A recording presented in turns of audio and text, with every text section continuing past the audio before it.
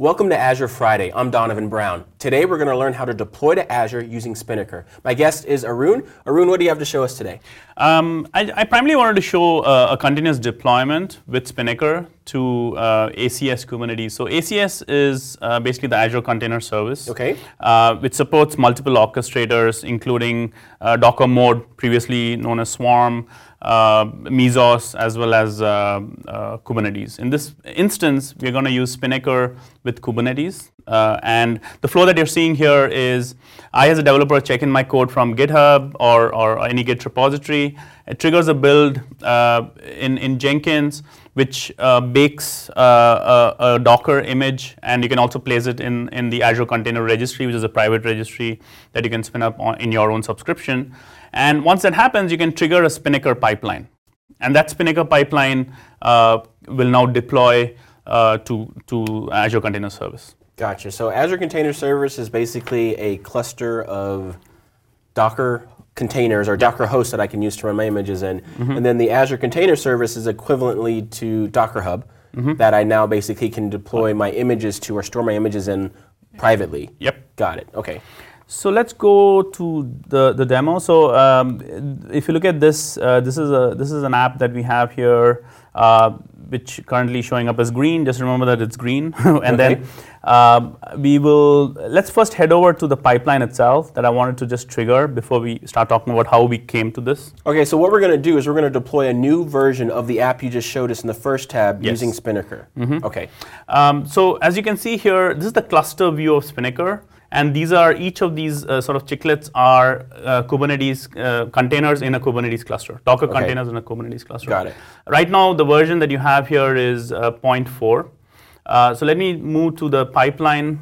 And what we have here is a simple deploy to dev. So what this is doing is trying to deploy to the Kubernetes cluster as a developer, right? So all it has is like two container instances. Okay. So let me just trigger this.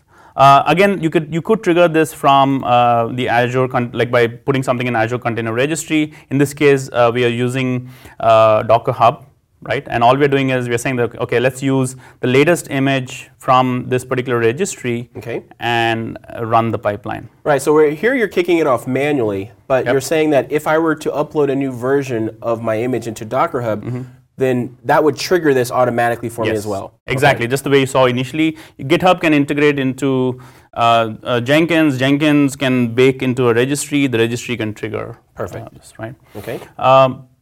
So while it's running, how did we actually build all of this here that we're looking at? Sure. So one of the things we need, which I think one of the previous Azure Friday sessions talked about, is the Azure Container Service. Azure Container Service makes it really, really easy to spin up these Kubernetes clusters on Azure, right? And that's something that Brendan Burns, who's one of the co-founders of Kubernetes, talked about. So one of the advantages of having your container service inside of Azure next to your registry as well is that you're now going to be able to download those images really, really quickly. Exactly, right? You can have it in the same region. It's like lightning fast. Perfect. So in order to get this entire thing set up, what we have done is we have created an Azure Spinnaker to Kubernetes quick start template. Okay. Again, you can reference the ak.ms az spinnaker URI to get access to this. Okay. One of them is the simple one, and this one is the Azure Spinnaker to Kubernetes. What this will do is spin up an instance of Spinnaker on Azure, and it will also spin up an Azure Container Service Kubernetes cluster. Right. Not only does it spin those two up, though, but I would assume that it also has them talk to each other. Yes. So, I mean, the primary value of this is it cut down something like 2 days of prep time that I used to do to brew this to 5 minutes. Wow. So, all I need to do is use my SSH key, set up like a DNS label for my Spinnaker instance, set up a Kubernetes label, and provide my client ID and client secret. Okay. And all of these, once I've set this up and I've set purchase, then it'll spin up everything for me. So it spins up. I've already done this. I'll show you the different things that it does. So this basically in parallel spins up both the Spinnaker instance and Kubernetes. So it takes maybe 10 minutes or so, and you'll get this whole bunch of resources in your resource group from that one quick start template. So you'll get the container service, you'll get the Spinnaker instance, and in the Kubernetes cluster you have the master and the agent and a whole bunch of networking. Gotcha.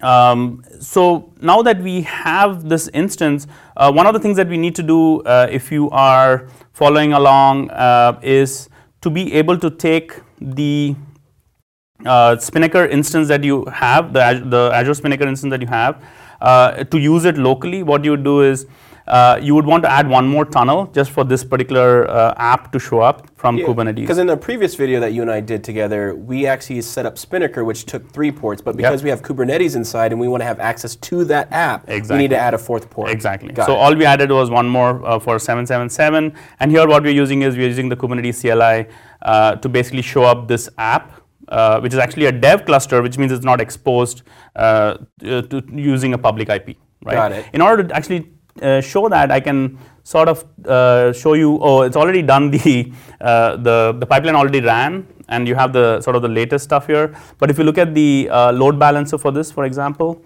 you will not see any ingress IP. Ingress IP being the public IP. So my dev cluster is completely private, and you're just tunneling into it using SSH. Whereas if you look at the production cluster, which now has like 100 nodes with the previous version, you will see that you have an ingress IP, right? Gotcha. So if everything went well and this deployment actually did what it was supposed to do, you should be able to see this turn blue, right? So we did a blue-green deployment, and one of the strengths of Spinnaker is that you can effectively chain multiple pipelines together. Okay. So what you have there is it has effectively paused at a manual judgment stage. So you have the deploy to dev, and in here it's saying, okay, it'll wait for you to sort of say, okay, everything is fine, and then continue, right? If the pipeline is good to go.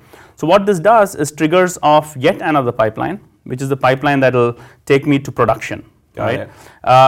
And one of the nice things here is with this, you can now start seeing as these nodes are getting deployed into the production cluster. Right, so it's upgrading from an older version of the image to a new version of the image. Great.